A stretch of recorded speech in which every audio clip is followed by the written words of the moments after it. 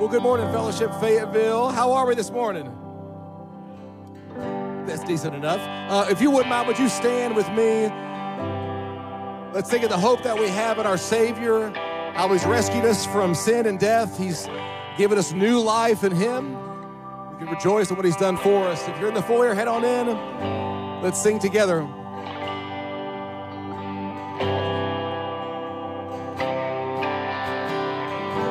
I've been held by a Savior, and I felt fire from above, but I've been down to the river.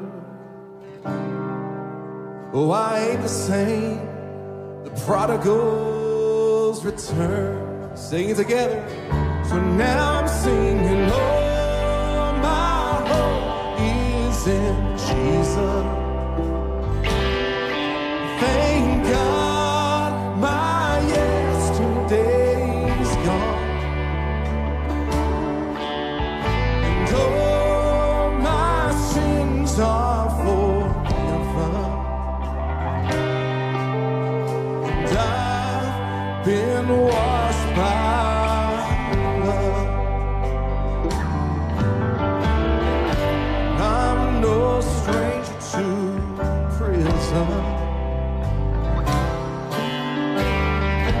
I've worn shackles and chains,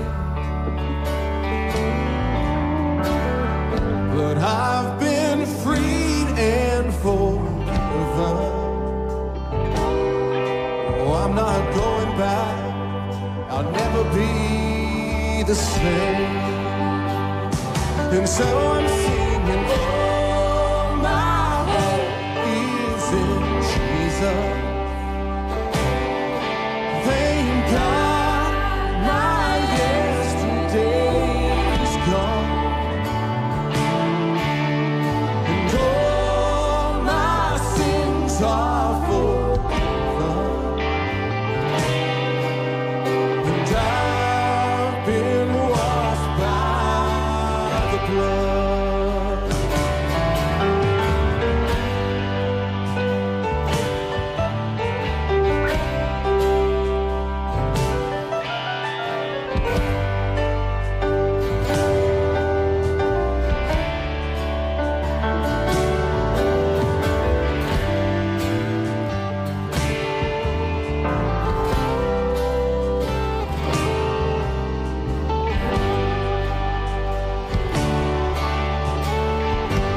Sing it out, all my hope. All my hope is in Jesus. Thank God my yesterday's gone. All my sins are forgiven, and I've been by the blood. We keep singing, oh, my hope is in Jesus. Thank God my yesterday's gone,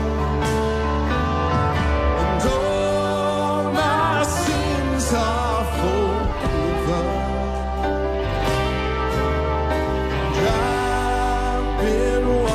By the blood.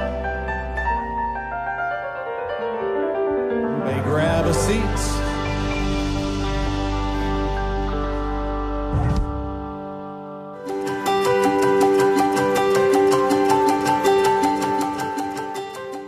Hey Fellowship, Sam Hannon here. As we head into the Christmas season, I've been amazed at the generosity that you've displayed at our church.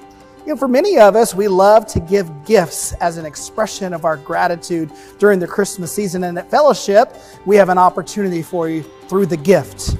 The gift is an opportunity to express gratitude to the Lord, and the elders will take our offerings and distribute those locally and regionally and globally to do good in His name. Last year, you gave over $660,000 to the gift, and we can't wait to see what the Lord does with it this year. So, Mickey, I want to know, how did the gift get started at Fellowship? Yeah, Robert and I recently did a podcast, and we were reminiscing about some of that. And it came from a day when we were sitting around the table and we were just talking about what you just mentioned, that we give gifts to family, we give gifts to friends, but we had no mechanism in place for us to be able to give to God. And we said, what if we gave people the opportunity to give to God during the Christmas season, and then whatever was given, the elders would make a decision on how those funds were spent. And we've been able to do projects here on our Fellowship campus. We've been able to help people, as you said, locally, regionally, and globally. And it's been a blessing. People have given millions of dollars over the years to the gift, and it's really been a blessing to not only our church, but people around the world. Yeah, what I love about the gift is it takes that generous spirit from the individual level, and it gives us an opportunity to be generous as a church. Well, Fellowship, we'd love to ask you to pray about your participation in the gift this year. And I just want to thank you for being generous and helping us make a difference in Northwest Arkansas and the world.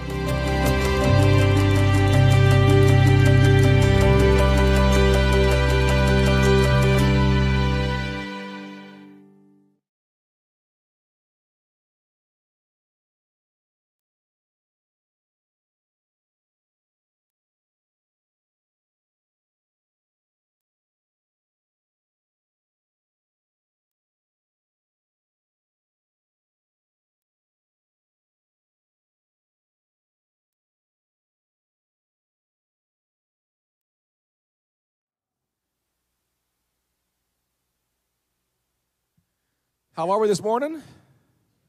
Good. I'm Garland. Great to be with you.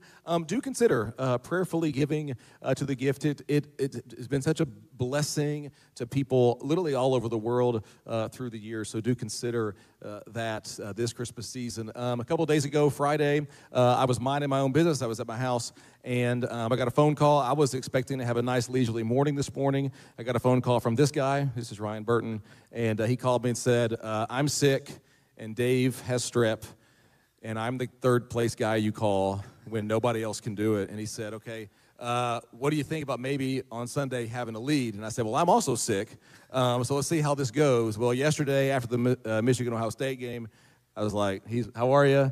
He said, I'm done. And so I'm in today. You got me today, and I'm running on fumes, and he's going to sing in a minute. You'll see. He sounds really good, actually. Wow. So you sound really good. But hey, just by fair warning, it can be wheels off when I'm up here anyway, and when I'm sick, it's even better. So we'll see how it goes today. But we're so glad you're here. A couple of announcements just for you and I as we orient ourselves around the Advent season, okay? Advent literally just means the coming. We're looking in this season, we begin to prepare not only our hearts and our minds, we begin to prepare even our homes. It seems like our culture even sets aside time. And what we want to do, it's part of the ancient Christian calendar, is as followers of Jesus, we want to mark this time not by the commercialism, not by all the things that we have to do, but by what Jesus has done on our behalf. And so we enter into this season, this next month, to celebrate the coming of God into our world. And so a couple ways we're going to do that. We're going to have Advent services. We're going to light the candles. Tonight, we have one of our favorite things. Last year was the first time we did it, and it was awesome.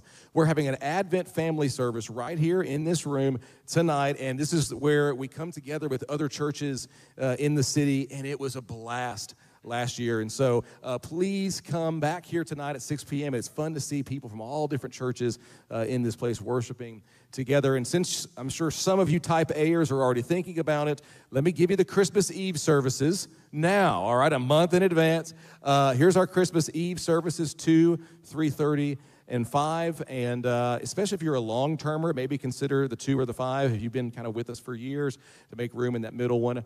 And Christmas morning, we're rolling, like always. 9 and 10:30, Clark's going to be teaching. We're calling it Christmas with Clark, and I'm trying to get that to stick. He hates it, so please try to get that to stick with me if you can. And those are the Christmas Eve. So we're entering into Advent over this next month. And Burton, y'all did something kind of cool. Walk us through that. Yeah, we try to bring in a lot of different creative elements during the Advent season. And we were looking at different songs. That's one thing that I think we all know that marks this time of year, so we start singing Christmas songs, right? And full transparency here, about 5 years ago, I was leading worship at a different church, and I was singing the song Away in a Manger, and like halfway through the second verse, I was like, what are we singing? And it's like a lullaby. And it didn't feel like a church setting, like corporate worship song. I love the song, but it didn't feel like that was the right context for it. And so when we were doing some songwriting, and our team does that pretty often, started looking at maybe rewriting the song Away in a Manger. And so that's what we've done. So I've written some new verses for it to try to make it more of a congregational worship song. And so it's the same melody. You guys are going to, I think, jump right in. But I think that it reflects the fullness of the gospel, more of the fullness of the gospel in this song. And to me, what the song was saying before that was so beautiful, but wasn't maybe as explicit, is that we've got God incarnate in the form of a baby sitting in a manger. And the gravity of that is so immense. And so tried to articulate that more in the song. And so if you would, let's stand together, and we're going to sing some Christmas songs.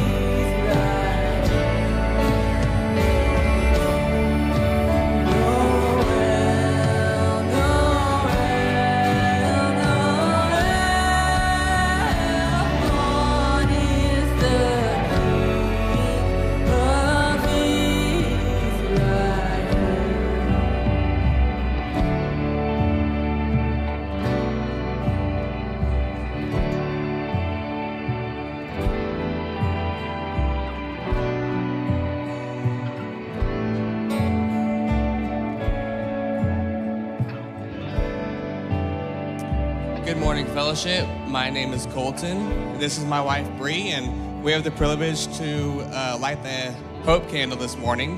So I'm going to read a verse real quick for us. Comfort, comfort my people, says our God. Speak tenderly to Jerusalem and proclaim to her that her hard service has been completed, that her sin has been paid for, that she has received from the Lord's hand double for all her sins. A voice of one calling, in the wilderness, prepare the way for the Lord. Make straight in the desert a highway for our God. Every valley shall be raised up, every mountain and hill made low. The rough ground shall become level, the rugged places a plain. And the glory of the Lord will be revealed, and all the people will see it together. For the mouth of the Lord has spoken. Isaiah 40, 1-5. We light this candle as a symbol of the hope we have in the promise of the Lord's coming. For the Lord will fulfill his promise to the house of Israel and the house of Judah.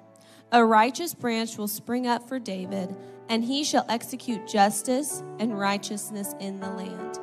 And together we say, Come, Lord Jesus, come.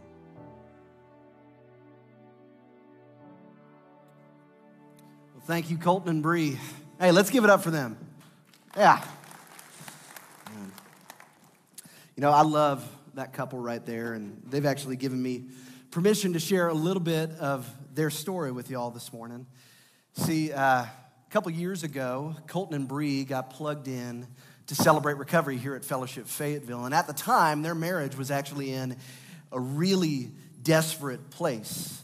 See, it had come out that Colton had been battling a secret pornography addiction, and with that, a long-standing pattern of hiding and deceit as well. And Bree was obviously hit with the hurt and the betrayal that came with that news, and Colton knew that he needed to either get help or potentially risk losing his wife.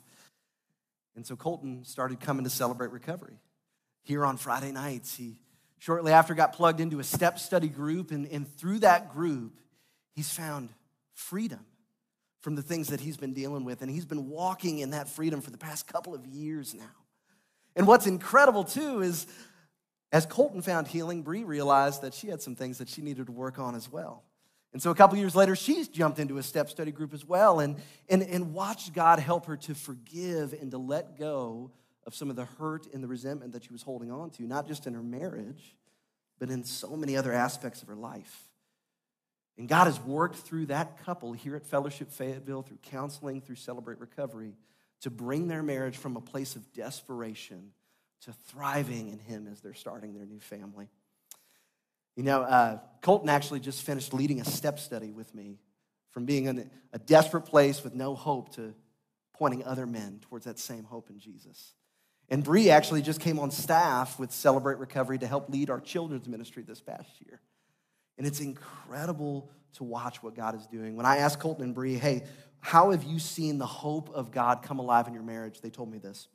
Colton said, I saw God working through Bree to show me His unconditional love and forgiveness while I was still stuck in my sin. I found hope in Him, knowing that He really does care for me. He loves me, and He wants me to live eternity in His arms. And Bree said that trusting God's hope helped me to see Colton as Jesus does, and to trust that I can take the sinful world as it is, not as I would have it, knowing that God uses our struggles in marriage and in all of our life to grow us more into a picture of Christ in the church. It's a beautiful thing, isn't it? The hope of God made alive in our lives. And it's the same hope that's held out for you and I, no matter where we're at. Well, hey, y'all. My name is Andy Petrie, and I have the privilege to be on staff here at Fellowship Fayetteville and get to serve as the ministry leader of our Celebrate Recovery ministry here. And I'm so grateful that our church is a place where it's okay to be honest about the struggles that we're dealing with in life. And it's a place where we can be pointed towards the healing and hope we have in Jesus. And that's what we're going to be talking about today, hope, and how hope fixes us on Jesus so that we can endure this life. And I think a really good place to start this morning when we think about hope is just asking the question, what is hope? Seems like a really simple question, right? I mean, we just sang songs about it. We light candles that signify it. We talk about how it drives us in our relationship with Jesus. But what is it? And I know for me, and maybe it's just me, when I think about hope, it's not really a definition that comes to mind.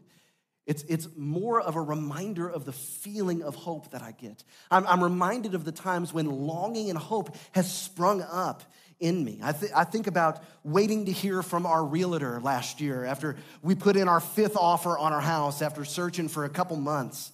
I think about my wife and I driving to the ultrasound to find out what the gender of our first child is going to be. I think about being 8 years old and waiting to see if mom and dad really got me that Nintendo Game Boy Color. Some of you have no idea what I'm talking about, but some of you do, and you know it was awesome. And I also think about swiping my credit card, trying to buy groceries, wondering if it's maxed out. I think about waiting to hear back from the 5th interview when I was unemployed.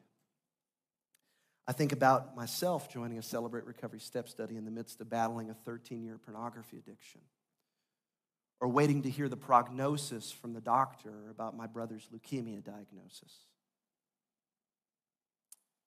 What do you think about when you think about hope? Hope seems to run in the background of our hearts and our minds. It drives us forward. It anticipates something better than where we are right now. Hope is the expectation of a coming good that we can't yet see. It's the expectation of something better. And whether we realize it or not, hope infiltrates every single moment of our life. There's a pastor, an author named Tim Keller, and he says this. He says, human beings are hope-shaped creatures. How we live today is completely shaped by what we believe about our future. There's not a single one of us who doesn't hope for something better. It's a natural part of how God created us. We can't live and operate without hope. And yet all of us know the pain of us trying to find our hope in things that let us down, and when our longings go unfulfilled. Proverbs 13:12, it says, hope deferred makes the heart grow sick. That a longing that goes on too long, it wears the heart out. And when we live in that place too long, we can find ourselves with the symptoms of a sick heart popping up in our life. We can get cynical and jaded. We can start believing that ourselves or other people can't change, that the politics, the companies, the organizations around us are always going to let us down. We can fall into despair and despondency. We'd be driven by our sorrow, or we can hit the emotional eject button and live a life that is resigned to apathy. Because why would I hope if I know I'm going to be let down? And so we try our best just not to care, because it's better not to care than to have our longings go unmet. And so the question for us this morning is, what does it look like to grow a hope that sustains us? Where do we find a hope that doesn't make our heart sick? This morning, we're going to look at a story in the book of Luke that points us towards where true hope is found, a hope that isn't rooted in our expectations or our circumstances, but in the most unlikely of places, a 6-week-old baby named Jesus, the Messiah King, who had come to bring comfort and real hope to our lives today. And so if you want to turn to Luke chapter 2, verses 22 through 40, that's where we're going to be rooting ourselves today. And our story this morning, it opens up just a few weeks after Jesus was born, as Mary and Joseph are taking their newborn son, who's about 6 weeks old at this point, to the temple in Jerusalem to consecrate him to the Lord. And I wonder what it must have been like for Mary and Joseph at this point in the game. You see, Mary and Joseph, they both had messengers of God that came to them and let them know that their son would be the Savior of the world, that he would be this coming Messiah that the nation of Israel had literally been waiting hundreds of years for, that he'd be the promised one to bring peace on earth and to restore the glory of God's people. But 6 weeks in, I wonder what was going on in their hearts. Sure, they'd seen the shepherds come that night, and they'd heard about the angels that sang. But what now? If you're a parent in the room, you may recall those first couple weeks of having a newborn, or you may not, depending on the amount of sleep that you got. I know for me, my wife and I, we've got a really young family. We've got 2 kids under 2, and they're 15 months apart because we're just not that smart. And I know for me, there's nothing quite like a couple weeks of sleeplessness and crying babies to wonder, all right, God, where is your plan in all of this? And so I wonder what Jesus' parents were thinking as they took their weary bodies and their newborn son and walked miles to the temple in Jerusalem. I wonder what they were expecting to happen. They probably weren't expecting an old man named Simeon who'd been waiting for that same Messiah. You see, earlier in Simeon's life, we're told in the text that the Holy Spirit came to him with a promise that he would see the Lord's Messiah, the Lord's Christ, before he would die. And so when Mary and Joseph came into the temple, the Spirit came upon Simeon, and he knew exactly who Jesus was. And this godly old man would go up to Jesus' mother and ask to take the child in his arms. And as he stood there, he would stand holding the fulfillment not only of God's promise to Simeon years ago, but the promise of God to the nation of Israel. And he would give praise to God and prophesy about the life that Jesus would live. And then an old widow named Anna would come up after Simeon and start praising God and telling people about the coming redemption of Israel. Now just put yourself in that moment for a second. Surely that had to be a little bit weird for Mary and Joseph, right? I mean, imagine this situation playing out in the foyer on a Sunday morning. That you're walking in with your kid, and out of nowhere, somebody comes up and asks to take your kid, and holding him up in the lion, like in the Lion King, he's teary-eyed, singing to God about how great your kid is. And then somebody else comes up and starts telling everybody, hey, look how wonderful this kid is. The redemption, God's promises are coming through them. Be a little weird, right? Some of us might be thinking about finding a different church, right? But Simeon and Anna, they weren't crazy. They actually saw who Jesus really was. They knew the promise and the hope of God in him. And it's in this story and in this strange interaction that we learn what defines our hope in Jesus and why he's the only solid place to root our lives. We see how in our need, he's enough. In our pain, he's our comfort. And in our brokenness, he's our redemption. As the story starts in verse 22, we're told that Mary and Joseph are bringing Jesus to the temple to be consecrated to the Lord. And if you want an idea of what's going on here within this idea of them obeying the law, take a look at Leviticus 12. It explains it there. And I'll admit, when I first looked at this part, there was a part of me that just kind of wanted to skim it over because it's a little bit strange to me. I don't really have a box in my way of thinking for sacrificing a pair of pigeons. You might, I don't.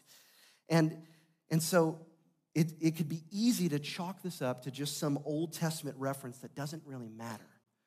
But when we really see what's going on here, what we see is that it's actually an incredible representation of what Jesus would continually do throughout his life, how he would perfectly fulfill the law of God. You see, here in this passage, we see a beautiful overlap of the Old Testament and the New Testament, and a reminder that the story of the Bible is one cohesive, complete story of the way that God is chasing after his people to restore them back to himself. God had given Israel the law so that they could have a right way to relate with him, so that they could draw near to him and live in relationship with him. The law was actually designed for the good of God's people. There wasn't a problem with the law, but there was a problem with the people. You see, it's the same problem that we have today. In our attempts to live up to God's standards, to fulfill the law in our own strength and in our own flesh, we never measure up. That's because we're broken people, every one of us, with broken hearts, broken motives, who struggle with sin. And God gave us the law so we could live in relationship with him, but we see again and again across the story of the Bible how in our brokenness and inability to keep the law, we run to things other than God to try and fill us. We run to security, we run to other people, we run to our own religious efforts and accomplishments, whatever it is, but it's never enough. And why? because hope is always short-lived when it's found in something temporary. And I wonder this morning if we could ask ourselves, what are those temporary things for us? What are those things that we find ourselves attaching our hope to today? I know for me, for so much of my life, it's been trying to attach myself to my own performance.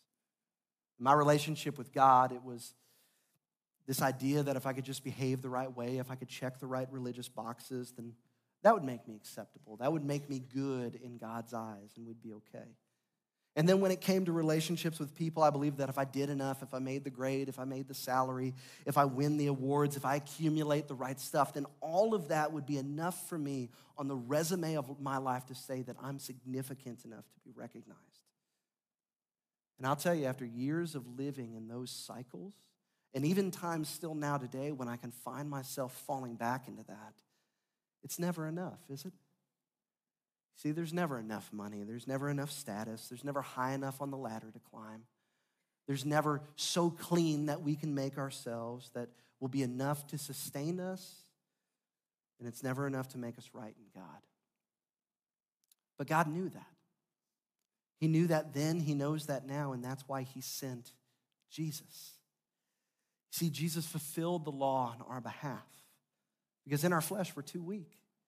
In our own way of thinking and doing things, we can't do it, so God did it for us.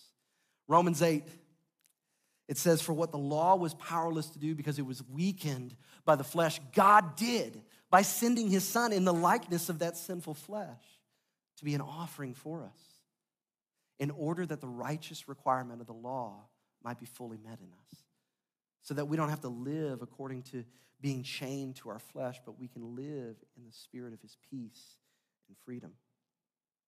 See, in Jesus, we find fulfillment of the law on our behalf. We no longer have to be a slave to our own efforts. What we couldn't do on our own, God did in this 6-week-old baby as he would grow up and live a life we couldn't, so that we could find all we've been searching for in him. In our need, he's enough. We also see that in our pain, he's our comfort. The first time we see Simeon in the text, it's in verse 25, and we're told that he is waiting for something called the consolation of Israel. And that word translated consolation, it brings with it this idea of comfort and this idea that Simeon and the whole nation of Israel were waiting for someone to come and console Israel. And this was actually a title that some of the rabbis at the time used to talk about the Messiah that was coming. It's from Isaiah chapter 40, verses 1 and 2. Colton and Bree just read it. Comfort, comfort my people, says your God.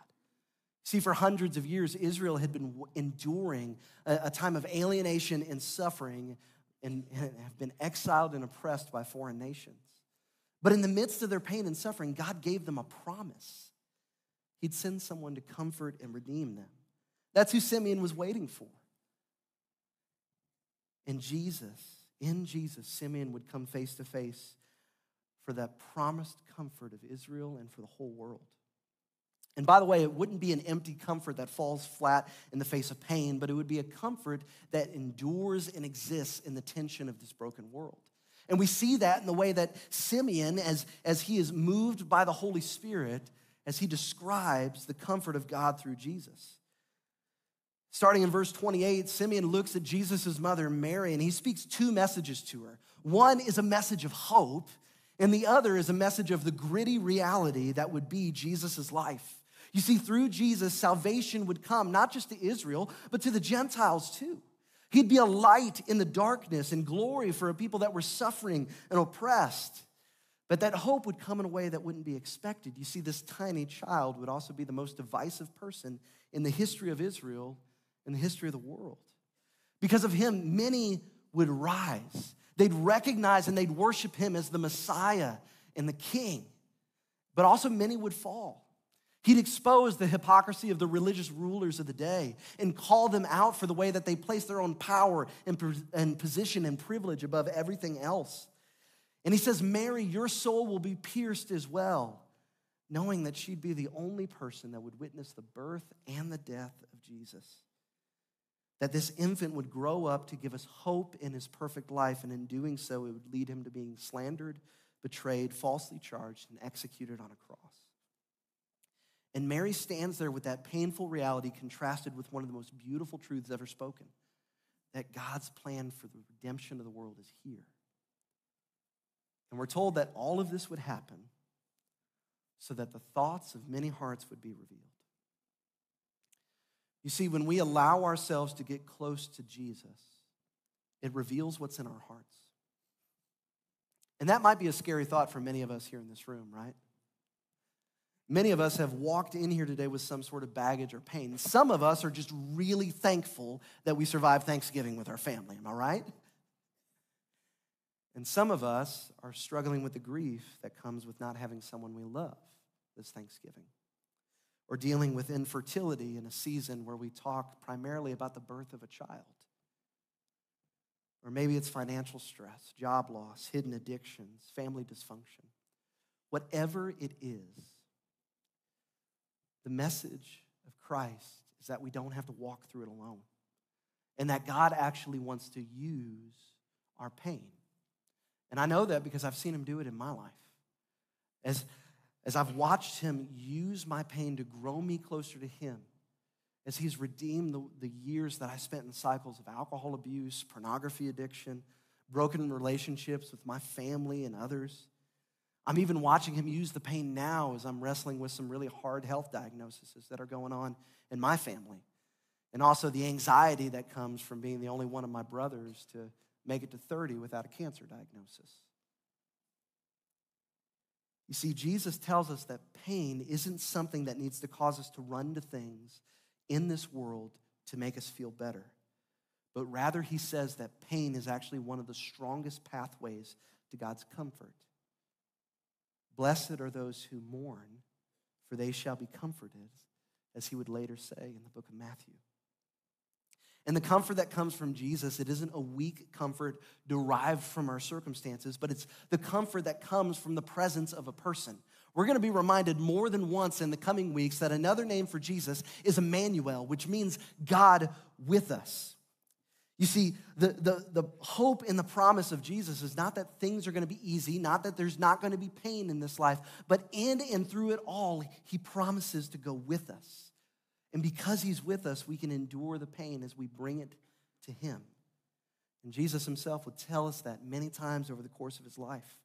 Like in John 16:33, where he tells us in this world we will have pain and hardship. But take heart, have courage, be comforted. I have overcome the world. He invites us time after time to come to him with our burdens like he does in Matthew 11, saying, come to me, all of your worries, all of your pain, all of your fears and failures, so that he can give you and I rest. Yes, there's going to be pain in this world. But true comfort is found in this child that's held in Simeon's arms. In our need, he's enough. In our pain, he's our comfort. In our brokenness, he's also our redemption. You know, one thing we may not immediately see when we read this story is the immensity of the words that Simeon speaks here. You see, he prophetically praises God after years of waiting for the consolation of Israel, and his eyes finally see the salvation of the Lord. And this little child would not just be salvation and comfort for Israel, but also a light to the Gentiles as well. And this would have been absolutely wild for a first century Jew to hear. They were waiting for the consolation of Israel. And yet, in this prophetic blessing, Simeon goes on to say that salvation and the redemption of the Messiah is for all mankind. That's good news for us here in 2022 in Northwest Arkansas, because it means that God's salvation is for all people. He's a light to the darkness in all of the world. The salvation of the Messiah was to begin with Israel, but it was always to extend beyond Israel. So what does that mean for us? It means that in Jesus, God entered into the human existence so that we could find ultimate hope in him. Ultimate hope for forgiveness from the sin and the shame that we carry, the way that he can redeem us back from our brokenness, and that we can find a life of freedom and hope and peace in him. You see, the coming of Jesus means that we no longer have to be who we've been. Jesus would grow up. he would go to the cross, he'd conquer the grave as he rose again, and in doing so, he'd make a way for you and I to find a new identity, forgiveness, and hope in him. See, in Jesus, we have redemption through his blood, the forgiveness of sins in accordance to the riches of God's grace. In him, we have forgiveness because Emmanuel has come here to be with us, to take on our burdens and our shame, and to give us a new way of living to step into. You see, this infant that was held in the arms of Simeon and praised on the lips of Anna would hold out the hope of the gospel, that God saves broken people through Jesus. And as I've gotten familiar with this story in Luke over the past couple of weeks, I've come to really admire Simeon and Anna and the way that they show lives that reflect the hope of God. You see, it's one thing to know about the hope of God. It's another thing to live that hope out. But when we look at Simeon and Anna, we see lives that are fixed on God and the fruit of a hope-driven life, and what it looks like to cling to his promises. We don't know much about Simeon and Anna. In fact, this section is Luke. It's the only time where they're mentioned. But it's obvious from Luke's description that they lived a life marked by wholehearted devotion to God with a long-suffering endurance as they clung to the promises of God. Simeon is described as a righteous and a devout man, someone who knew God, who loved God, and earnestly sought to live for him. Anna is described as someone who never left the temple, who lived a life of fasting and prayer and worship. See, there was something in Simeon and Anna that was convinced that giving all of their lives to God was something that was completely worth doing. And when I say all of their lives, I really do mean all of their lives. We're told in the text that Anna was 84 years old. And while we're not really sure how old Simeon is, when he holds baby Jesus and praises him, he essentially says, "Thank you, God, I can die now." You see, he's somebody that has been waiting decades for this coming Messiah. And no doubt it was a long journey, and it definitely wasn't an easy one. You see, Anna, we're told, was widowed after being married over only 7 years. And so it's most likely that she spent her life from probably her early 20s to her mid-80s with no husband as a widow in a culture that was not super kind to widows. Yet she held on and she worshiped. Why? What compelled these two followers of Yahweh to keep drawing near to him? It was the promises of a faithful God. The promise that God hasn't forgotten his people, that he was coming to bring a light in their darkness and comfort in the suffering. You see, Simeon and Anna held on to the expectant hope of waiting for God. In fact, the word translated waiting for in verse 25 and talking about Simeon, and the word translated looking for in verse 38 in reference to Anna, they're actually the same word in the Greek. And both translations are right, because to cling to hope means to look and to wait with the expectation that a coming good is on its way. The key to ask is, where are we looking for that hope? Simeon's life, their endurance and devotion, was actually a fruit of learning how to look, focus, and refocus on the promises of the God of all hope. Because real hope fixes us on Jesus so that we can joyfully endure whatever comes our way. See, on that day in the temple, that little baby that Joseph and Mary walked in with, in him, Simeon and Anna saw the fulfillment of the hope of God. And it's the same hope that is held out to you and I today. See, the hope of the advent of Christ is that we don't have to root our hope in the circumstances of this world or in our own strength or expectations. We don't have to live with hearts that are resigned to apathy and cynicism and despair, but we have a Savior. We have a comfort in the pain. We have healing for our sin. He's enough to sustain us. He's enough to carry us forward so that we can joyfully endure whatever's going on in our lives today. Because we also know that there's a second advent of Christ that's coming. A day where he's going to come back to take away the pain in this world, to wipe away every tear, to restore this world to himself. And that's the day that you and I eagerly wait and look for. The hope of the world in this tiny child.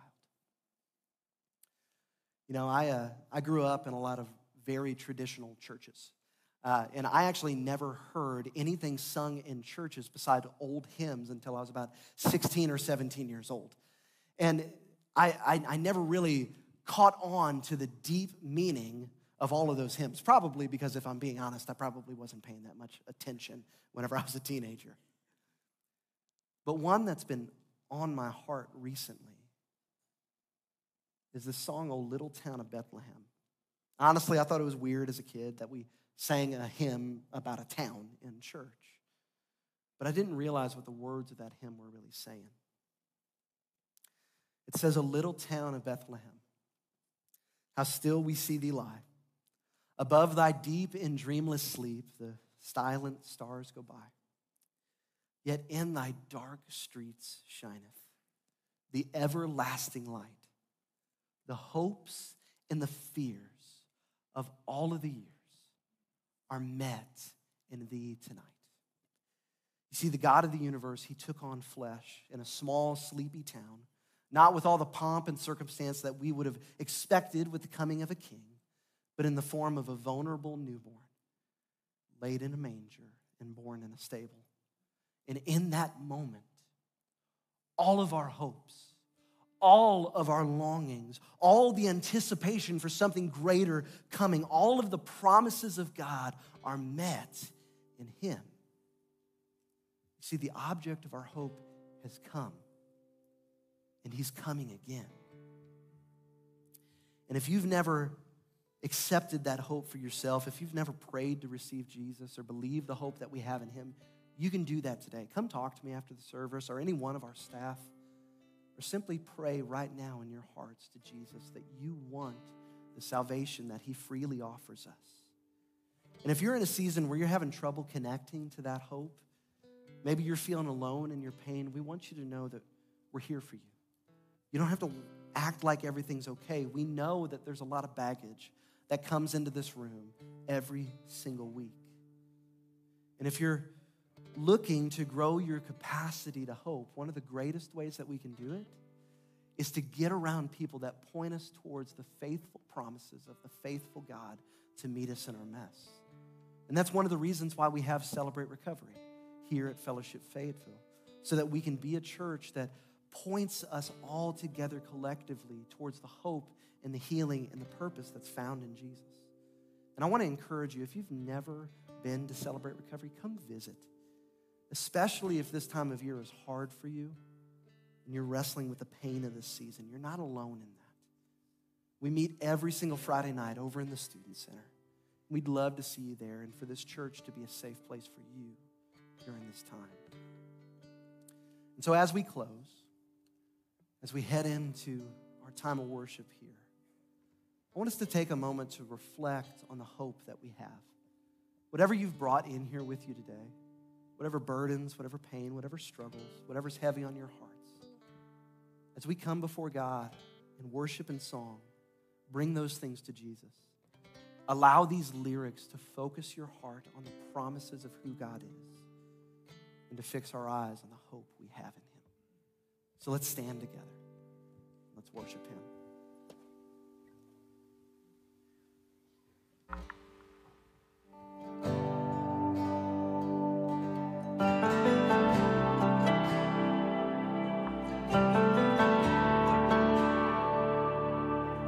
Words with me, a little town. Oh, little town of Bethlehem, how still we see thee lie above thy deep and dreamless sleep. The silent stars go by,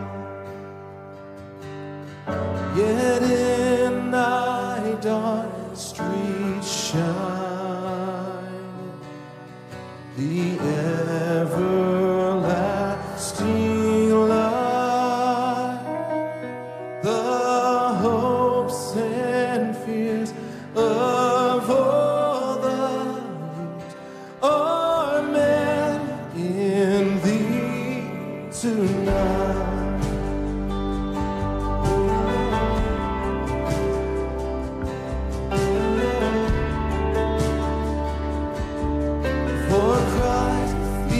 is born of Mary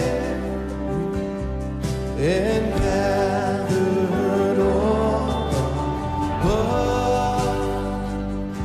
While mortals sleep, the angels keep their watch of wondering love.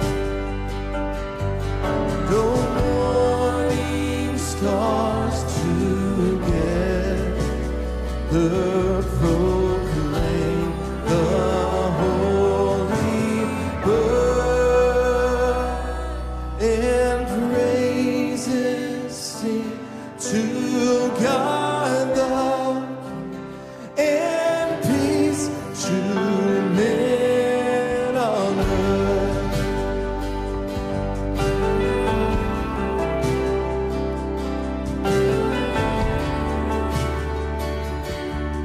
How silently,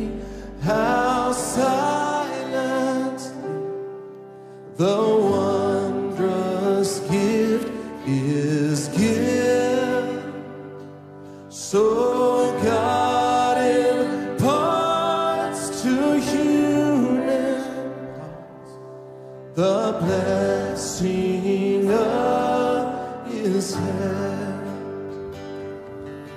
No ear may hear His coming, but in this world of sin, where meek souls will receive Him still, the dear Christ enters in.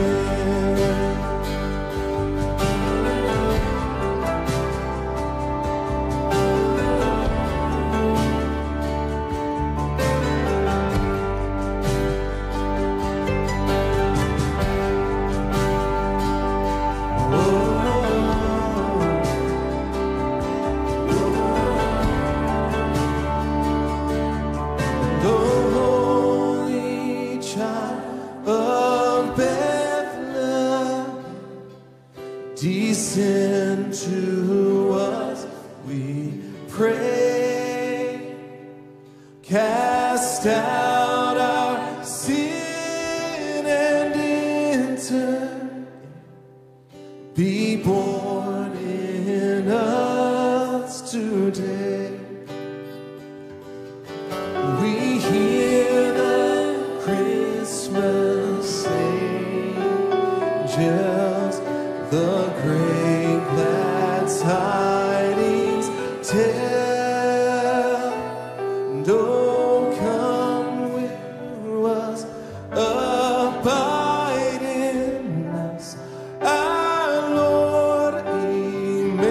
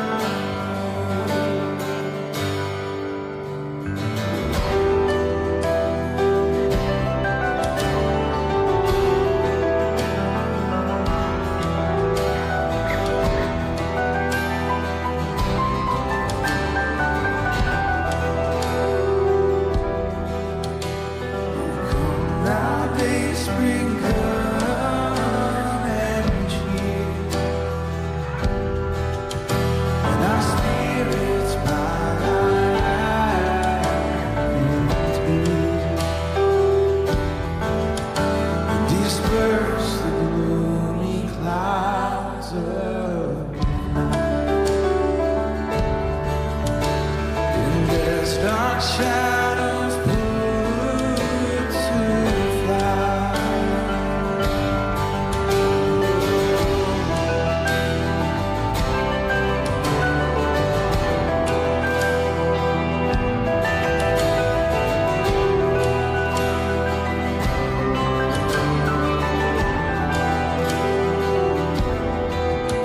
Oh, come desire of nations by.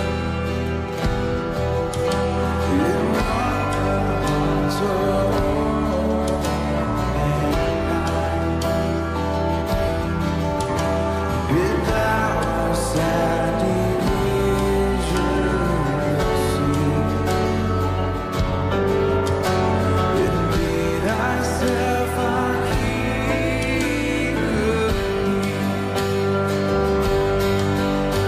I put my faith in Jesus, my anchor to the ground, my hope and firm foundation. He'll never let me down. Oh, I put my faith in Jesus, my anchor to the ground, my hope and firm foundation. He'll never let me down. I put my faith in Jesus, my anchor to the ground. He's my hope and firm foundation. He'll never let me down. He'll never let me down. Rejoice, rejoice, Emmanuel shall come to thee, O Israel. Rejoice, rejoice, Emmanuel shall come to thee, O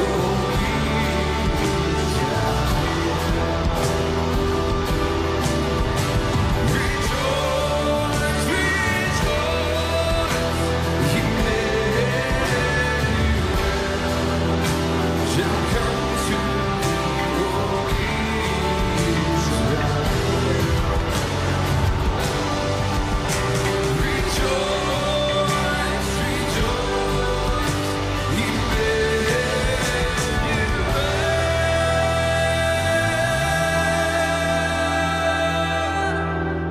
shall come to thee, O